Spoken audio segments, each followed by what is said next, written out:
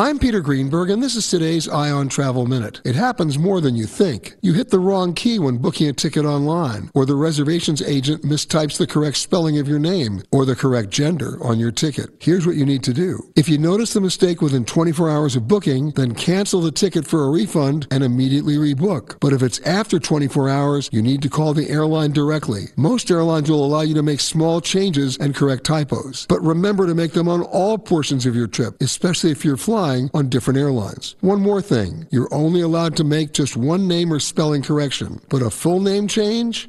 That's a definite no. For more information, visit petergreenberg.com.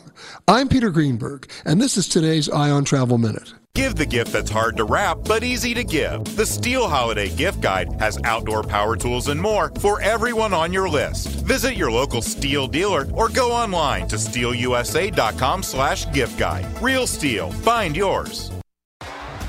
T-Mobile has invested billions to light up America's largest 5G network, from big cities to small towns, including right here in yours. And great coverage is just the beginning. Right now, families and small businesses can save up to 20% versus AT&T and Verizon when they switch. Visit your local T-Mobile store today.